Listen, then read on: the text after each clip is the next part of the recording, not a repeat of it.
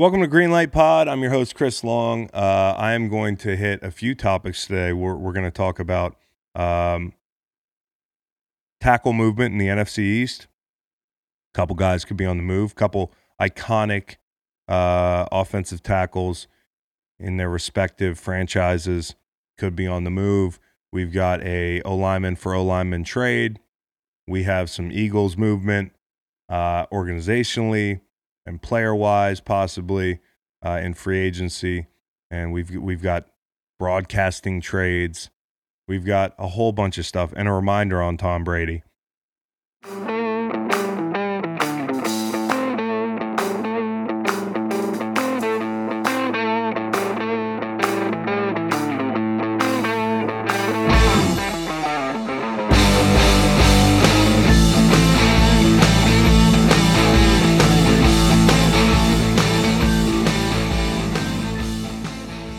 NFL news is heating up. There's a lot of free agency talk. There's post-combine talk.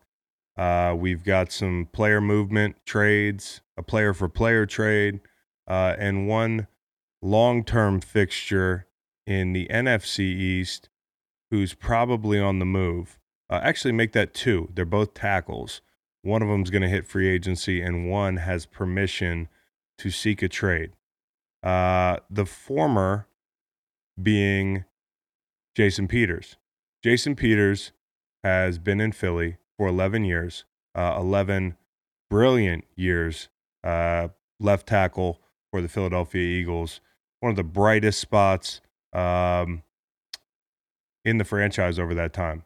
And somebody who I think should probably have his number retired. I think the Eagles have about 8 players, including guys like Reggie White, Brian Dawkins, Jerome Brown, a number of guys that have their jersey numbers retired. I think number 71 should eventually hang in the rafters. That's how powerful a stint he had in Philly, or he has had in Philly, because Philly hasn't closed the door yet. Just being there 2 years, I could really see the level of respect he had. And I could see, obviously, the product on the field, which even, in the back half of his 30s, is still very good. So the Eagles are leaving the door open for a return. I don't think it's likely. They're kind of forced to burn the ships and commit to last year's 22nd overall pick in Andre Dillard, who struggled mightily at right tackle, but looked a little bit better at left tackle. Last season, his anchor was suspect, but the greatest concern was probably internally talks about his mental toughness. He struggled with the Philly media, which is not going anywhere if you haven't noticed. And also, from my understanding, the media wasn't that tough on him. He's probably going to be under even more pressure if he does replace a giant in Jason Peters, both figuratively and literally, if JP is indeed going to depart in free agency, which is what it looks like. And then you've got the situation with Big V, who's been there about 4 or 5 years, maybe 3 or 4 years. And he looks to command about $8-10 million in the market. Now, I think his number more realistically should be about half that a year. But because of the way the market is and because of the way Big V is going to get paid, they probably can't keep him, which is going to affect the depth. So I don't know what they do if they bring in sort of a veteran, backup, third tackle type guy. I would hate to see it disrupted where you got to move Lane over to left tackle. I know Lane can play left, but Lane is a terrific right tackle. So what you do at left tackle is going to be paramount here. You're kind of taking a step out into the unknown here, letting your security blanket for the last 11 years go. And the pressure on a guy like Andre Dillard is only going to accelerate as he's presumably replacing this giant JP.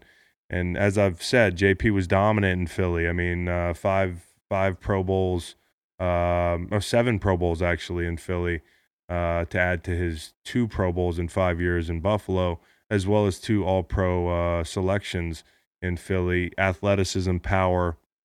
It's just something we just marveled at every day in practice. I mean, standing around one-on-ones, there'd be something he did every week in practice that everybody would just kind of look around like, holy shit.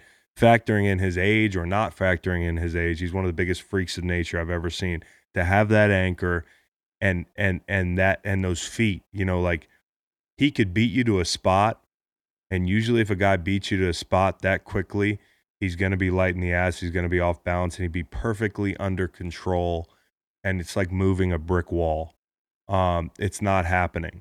So yeah, his play has slipped a little bit lately. He struggled with penalties a bit lately, and I know this is kind of a long-term thing. Well, we took Andre Dillard at 22. We think highly of him. We have to commit to him, and even if if JP's the better option right now, uh, we have to commit to the young tackle. And I understand that thinking to a degree, but these are important. This is an important year for Carson Wentz coming up. It's an important year for the organization, and if you believe that you can develop Andre Dillard under the tutelage of Jeff Stoutland and Doug Peterson, and with the help of veterans like Brandon Brooks and Lane Johnson, into a solid, dependable guy who can protect Carson's blind side. A guy who, by the way, has all these injury concerns swirling around him, or let the media tell it. He's just been like the walking wounded, although he played 16 games last year and exited with a concussion that had nothing to do with really his durability. You need a left tackle that's gonna make you feel protected, and I don't think that next year Andre Dillard is a better option than Jason Peters. I could be wrong. It doesn't look like it at this point. So, who is Jason Peters' next team? Because even on the back end of his 30s, he can still play. He's got one, maybe two more good years in him, and I wouldn't be surprised if he kept playing longer than that. This guy's just a football fanatic. He can't get enough of the game. He's the closest thing to a coach on the field that I've ever seen. And I play with a lot of Hall of Famers, and I've been lucky enough to play with a few Hall of Famers. Okay, so like Aaron Donald is going to be a Hall of Famer in my opinion.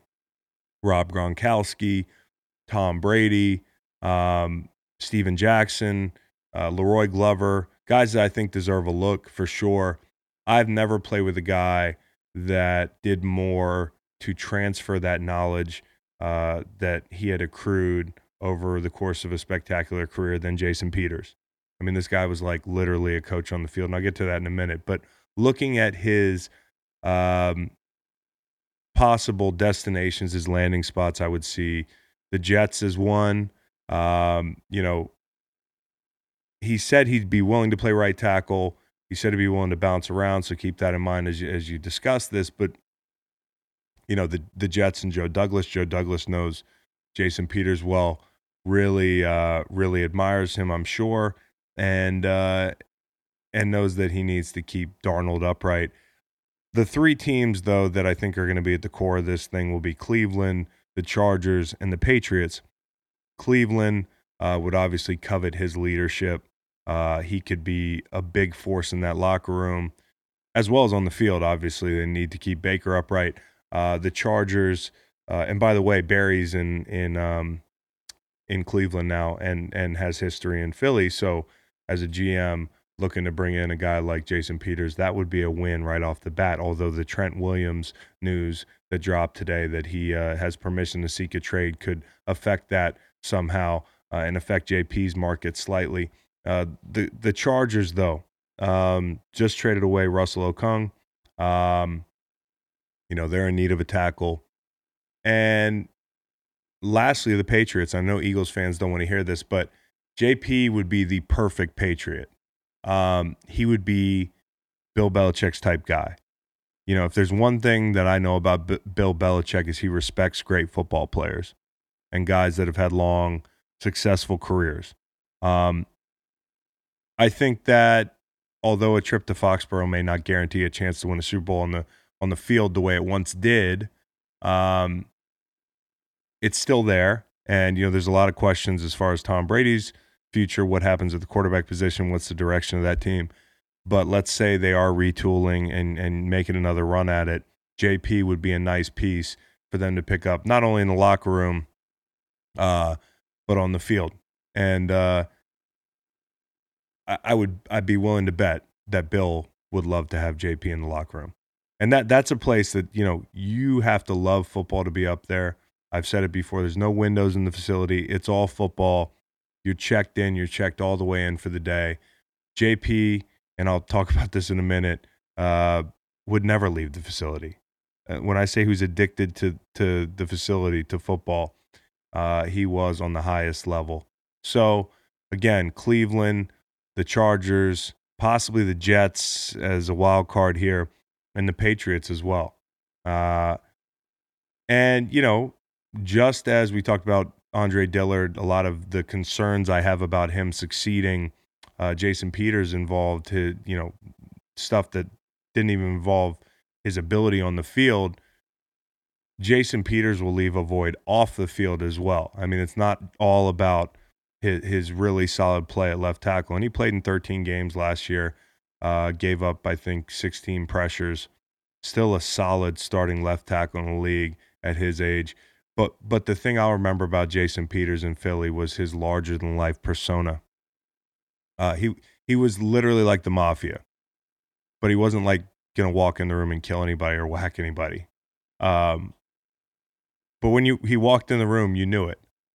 I mean, it was an undeniable presence. He was larger than life, his strong voice, and physically imposing. I mean, the guy's like a bear. But he had the rarest skill of them all, and that was the skill of a teacher, a mentor. And I think when you talk to his teammates, that's the one thing that stands out. I've talked to numerous teammates about, the effect that JP had on their careers casually in my 2 years in Philly. And to a man, everybody would have a story. I mean, I can remember Brandon Brooks talking about when his anxiety episodes kind of emerged in 2016. Here's this grizzled vet who's old NFL, and somebody talking about their anxiety or mental health in the, a decade ago in the NFL would be kind of unheard of. And JP's the one to pull Brooks aside and say, "I got your back. The whole way through. You're going to be all right." Those type of stories, and there's plenty of them. Guys have issues in NFL locker rooms that they have to overcome. They have personal issues. They have football issues. And I always saw JP standing up for his teammates, coaching younger guys. I would bet, and I wasn't in the locker room last year, that he worked really hard, tirelessly, to help accelerate Andre Dillard's progression, even if it meant that eventually he would replace him, because that's the type of guy he is. And, he would be the last guy to leave the facility a lot of times. And I was kind of a guy who would hang around the facility a lot. I didn't get a lot of my work done before work. I used to stay late because I like to sleep. JP would be there. I know that when you're an old guy, sometimes, and you're joining a new team, it's sold and it's pitched as you're this locker room presence or, great leadership. And I always felt kind of insulted at times late in my career when I heard those buzzwords about me all the time. Even though people are trying to compliment you, it feels like they're glossing over your on the field stuff. And they definitely can't gloss over Jason's on the field stuff. He can truly still do both. He has gas left in the tank. Again, when I would be there late, he'd always be wandering the locker room. He'd always be hanging out, whether he'd be shooting baskets on a little pop-a shot in the corner of the locker room with a teammate, or, playing pool. We used to play pool, me and JP. And JP was probably the best pool player in the whole locker room. So I would play him 10 times, might beat him once, and it was like a big deal to me. And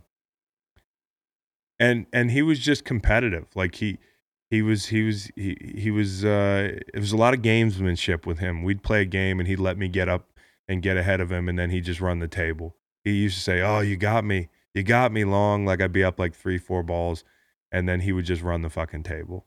And it was just these mind games. I would be there with the 8 ball, ready to hit it in and be done with it and get a big win against JP. And just the pressure of having JP standing there in my periphery, just this massive dude who I knew was going to just beat me if I missed this shot every time I missed the shot. He just had that aura about him.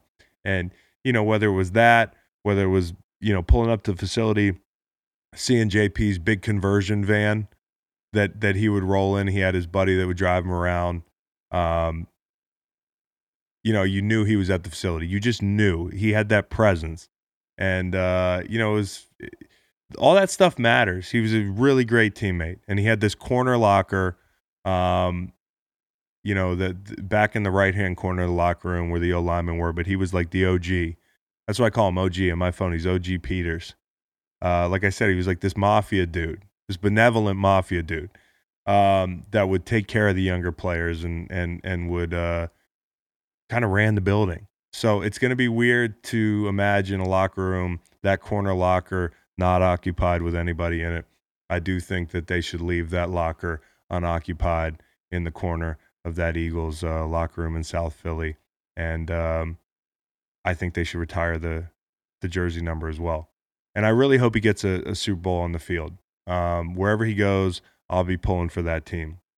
I hope he gets the confetti treatment, falling on his pads, not his hoodie, because, in 17, I watched, and when he went down against Washington at home that night, and everybody knew it was a serious injury and he got carted off, it took the air out of our team. Not just because we knew it would hurt our team, and it did. Now guys like Big V stepped up, but it hurt because you knew he'd been waiting his whole career to play in a Super Bowl, and we knew we had a shot. And even when we won, it was bittersweet to me because although he 100% deserved that ring, just like Darren Sproles did, and the two guys I put in the same category as teammates and men, and guys that had to watch the Super Bowl from the sideline, I want to see JP win one on the field. It doesn't take anything away from his ring. He deserves it. He deserves, I've got 2 rings. I almost feel unworthy of having 2 rings and having to play in 2 Super Bowls when you got a guy like JP or Sproles who never got a shot to jog out on that field or feel that confetti, and be in the action that day. I want JP to get that ring. So I wish JP the best. I'm really excited for his new opportunity whenever it is. That locker room that he's going to enter is going to be very lucky. You're going to have a guy that can help you on the field, but also a guy that can bring the younger players along and just has a larger-than-life presence. Go ask any Eagle what they thought of playing with Jason Peters. They'll tell you it was unforgettable. Again, wherever he ends up, pulling for him. So in other Eagles news, and by the way, when I look at retired jerseys, retired numbers in Philly, Steve Van Buren, Chuck Bednarik, Al Wistert, Tom Brookshire, Pete, they got a lot of fucking difficult names to Pete Retzlaff. Some of you historians are going to be laughing at me, but okay, I was born in 1985. Chuck Bednarik, I know that one. There's a Bednarik Award. Jerome Brown, Reggie White, Brian Dawkins. That's 8. Number 5, Donovan McNabb as well. So yeah, that's 9, I believe. JP should be number 10. Number 71 should be gone for good. Other Eagles news here. Well, indirectly, Robbie Anderson is likely staying with the Jets, is what I'm hearing. And that's a guy who can stretch the field. And that's something that when you looked at Carson and the Eagles last year, they were missing a lot of things offensively. They were sorely missing a guy who could stretch the field. And for a few years, that was Torrey Smith, the Super Bowl year. And then it was supposed to be Mike Wallace. He got injured. Then you bring in Deshaun Jackson. He gets injured. He's out pretty much the whole year. And that kind of left the Eagles with their pants down there. So Robbie Anderson is a name that had been swirling around. Obviously, a free agent up in New York with the Jets.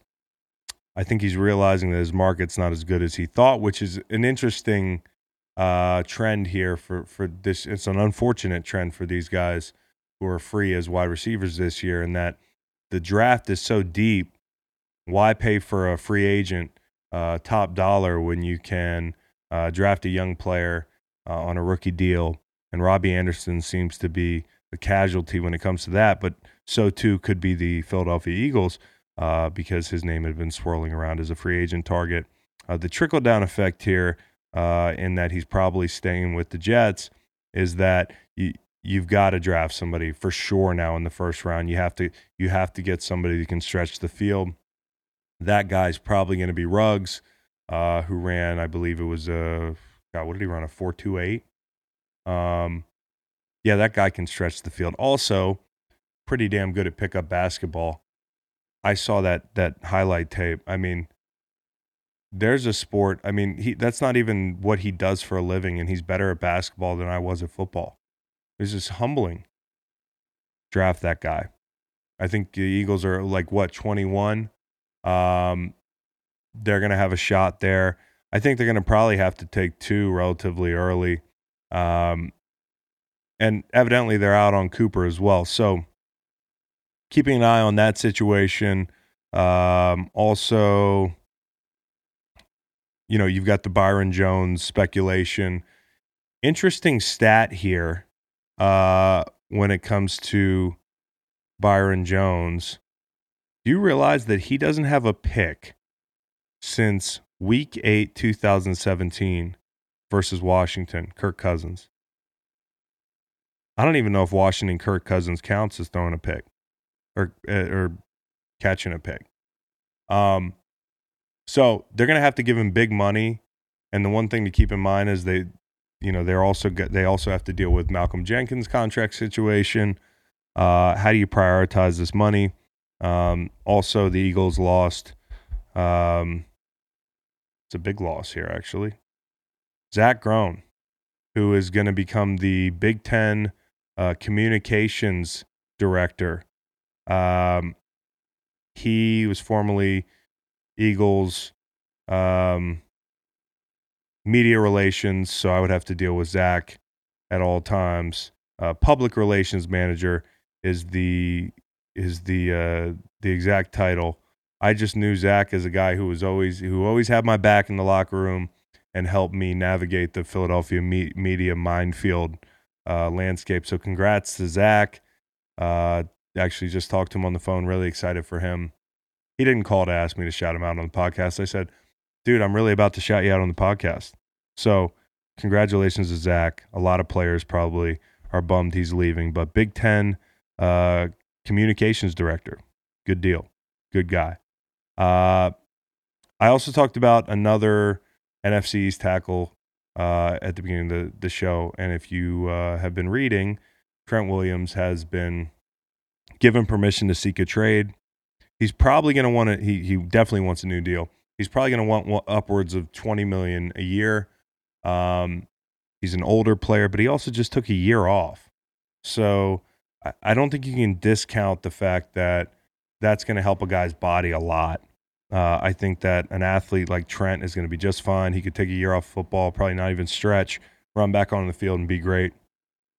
And that kind of coincides with the same conversation about,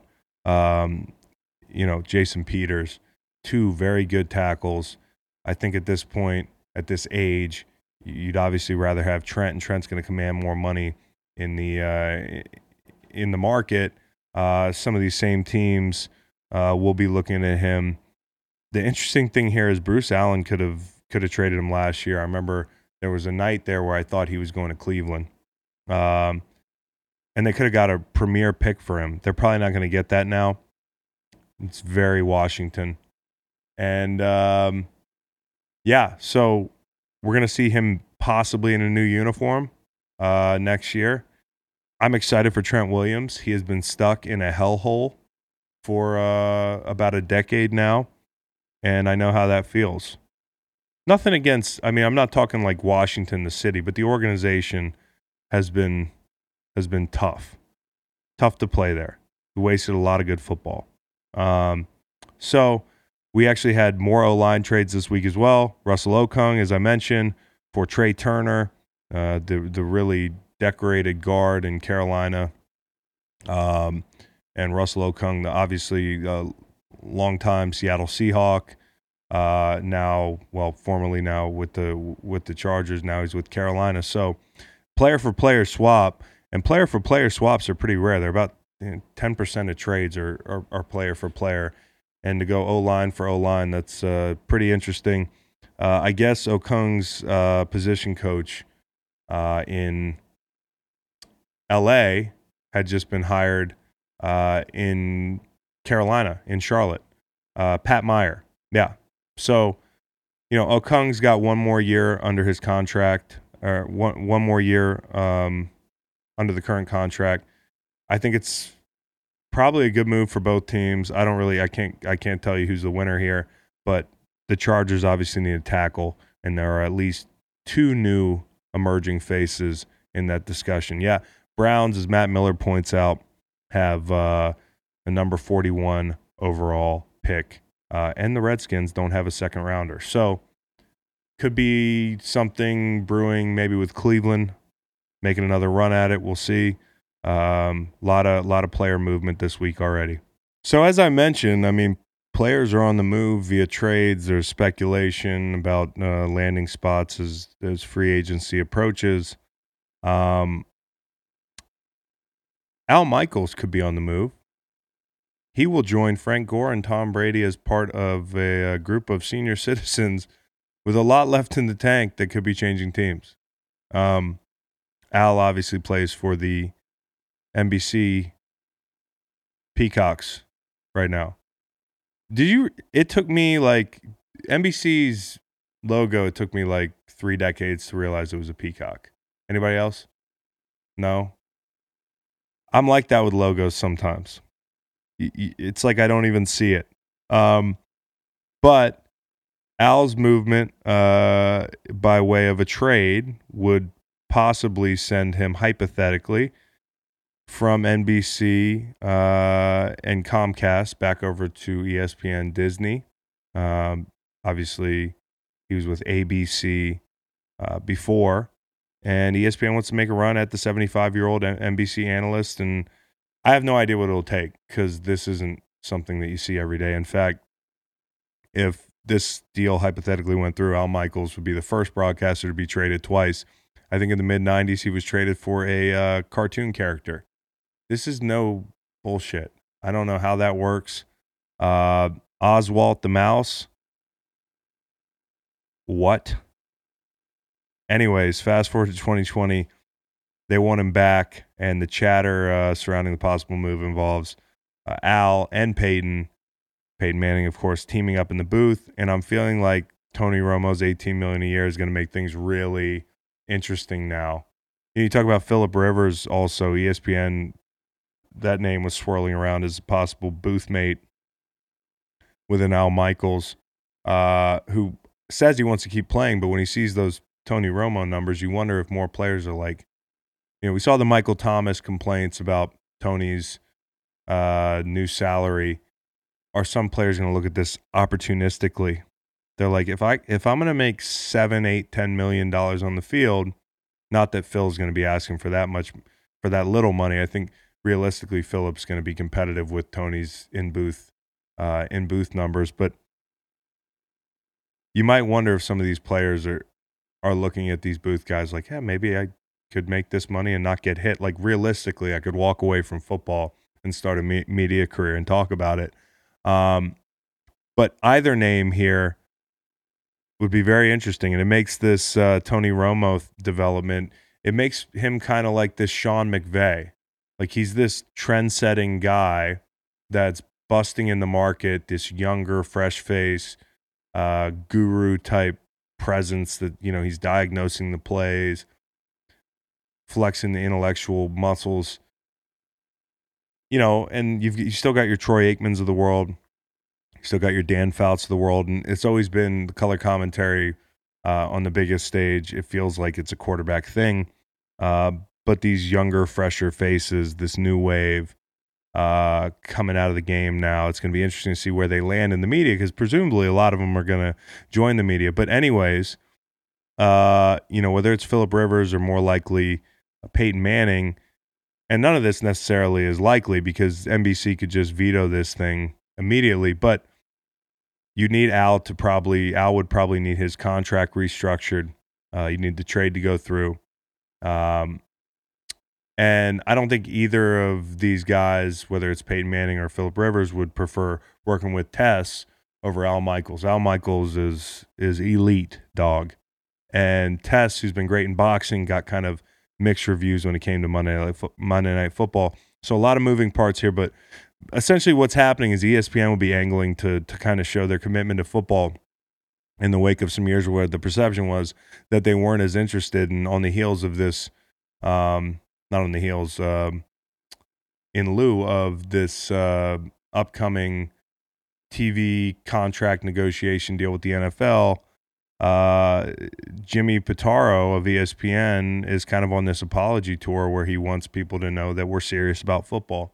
And one way to do that would be to commit big money to somebody like Al Michaels. And doing that, you really want two things. That's what Disney wants.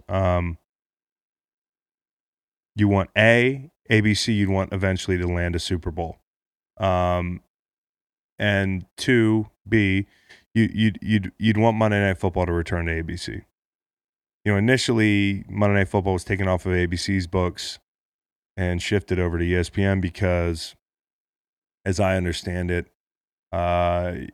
you felt like it was better to burden ESPN with the costs at the time. Now, in the era of cord cutting and like some subscription canceling and cable being where it is, ESPN having Monday Night Football has become a little bit more burdensome, a little bit more cumbersome. You want that to go back over to ABC. And by the way, I just love the look of ABC Monday Night Football. I miss that. I think Al Michaels would be spectacular with Peyton Manning. I don't even know how Peyton Manning would be, and I know there's kind of like, you kind of look at this thing and it's like the coaching thing. You know, a lot of coaches that have been at it for a long time, they're not getting paid A lot of coaches that have been at it a long time are just like a lot of these broadcasters have been at it a long time, not getting paid $18 million. You're looking at Tony Romo like, what the fuck? I've been at this for 30 years. But I do think he's changing the landscape. I don't think it's necessarily a thing where Tony's gonna now raise the market favorably to the tune of, you know, this is now the bar, 18 million's the bar for the rest of color commentators in the business. You also have studio people, you have media members at large. It's not like every media member is looking at Tony Romo's thing excitedly because they're going to make more money. It's not going to work like that. Tony's an outlier, but he could stem some change when it comes to the way you look at the newer hires in that business, and you know, some younger, fresher faces that came right off the field, and I think Peyton would do pretty well there. But again, some people might find that insulting because Peyton hasn't even been in the booth to pair him with Al Michaels. But that's the way this thing's going. I'd love to see Al Michaels back where he started, to be full circle, and I can absolutely hear him and Peyton in the booth. And the question is, what would it take? 18 to 20 million is evidently what it would take for Peyton. I don't know what it would take to snag Al Michaels, but man, that would be fun. And you know, you would miss the what do they call that when Chris Collinsworth slides in? It's just a Collinsworth slide. I don't know if Peyton has the slide that Al's used to, that he's accustomed to, but he's got time to work on it. And I think their chemistry, the Peyton Prance, that's what we're calling it. the Collinsworth slide to the Peyton Prance. I don't know. I don't know why. I can hear them in the booth together, and I would be excited about that. I would be excited about Monday Night Football back on ABC at some point. Kind of remind me of my early childhood. Well, what year did they lose it? Anyways, a lot going on in the NFL. Free agency coming up soon. You've got the Tom Brady thing. You know, that it's getting new legs every day. It's a new destination. It's a flavor of the week type thing every week. It's whether it's Tennessee, Vegas. As I mentioned, what I'm hearing in Vegas is that possibly Gruden doesn't want him as bad as the front office wants him. And of course, that's always going to be relatively true when it comes to a coach's interest and the front office's interest in Vegas, because, you know, in Vegas, it's going to be about selling tickets. And who better to sell tickets than, 6-time Super Bowl champion, bringing him in right off the bat. That would be killer for the front office.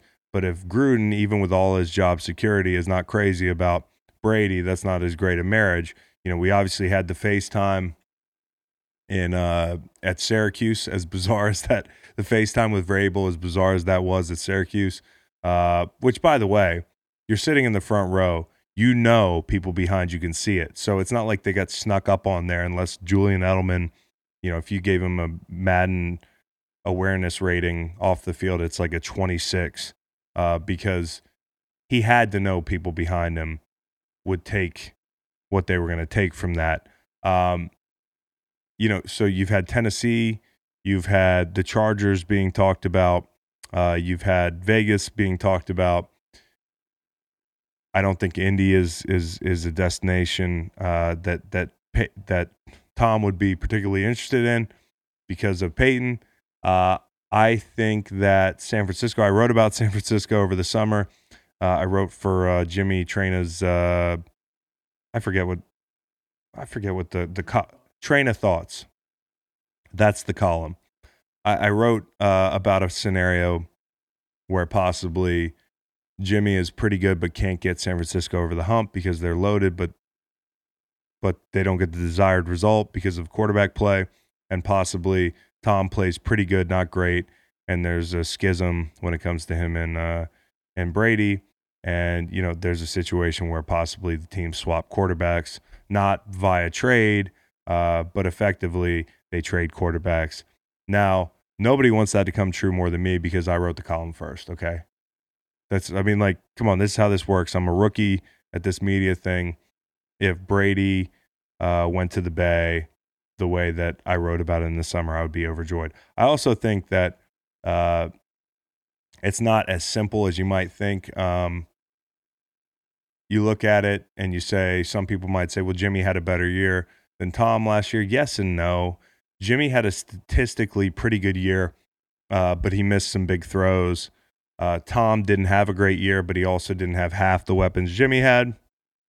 And, if you're saying, well, Kyle Shanahan has to make that move, I'm just going to tell you, it's more than just who'd be the better quarterback for our team. It's also about your locker room. And I'm sure they would eventually get on board if there was a move for Brady.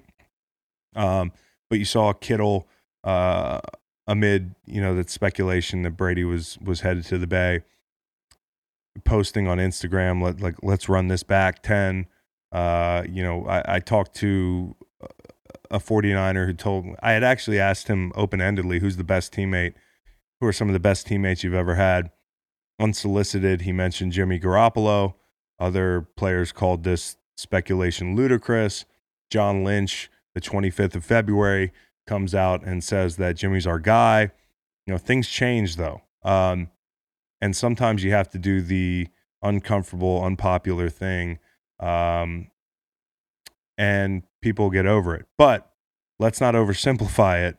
There's also the whole assumption that, Kyle would even want Tom Brady at this point, or that he would fit in that offense with all the move the pocket stuff, etc. Could they work around him? But that rumor has picked up steam. The key here is that it's the March 18th date. The minute that date hits, Tom's going to cost the Patriots no matter what, 13.5 in dead money if he rolls. So if Tom wants to stick to New England and stay in Boston, they need to get a deal done before then, because at that point, if they do a deal before then, he's only going to cost 6.5 against the cap. If I read that correctly in the Barnwell article there. So, if the clock strikes midnight and Tom has not reached an agreement with the Patriots at that date, he's probably gone, because he has taken into account, he's aware that he's going to cost the Patriots more if they don't get a deal done by that time period. And if he wants to come back, they're going to need that cash to surround him with weapons. So keep an eye on that date. Be wary of the flavors of the week. unless, of course, it's San Francisco and my column is proved right, and then everybody gets in line to pay me a bunch of money because I'm basically Nostradamus. I'll take 10 mil a year just to write columns, prophetic columns. So yeah, that was as much of the NFL news from the past couple days as I could cram into an impromptu pod.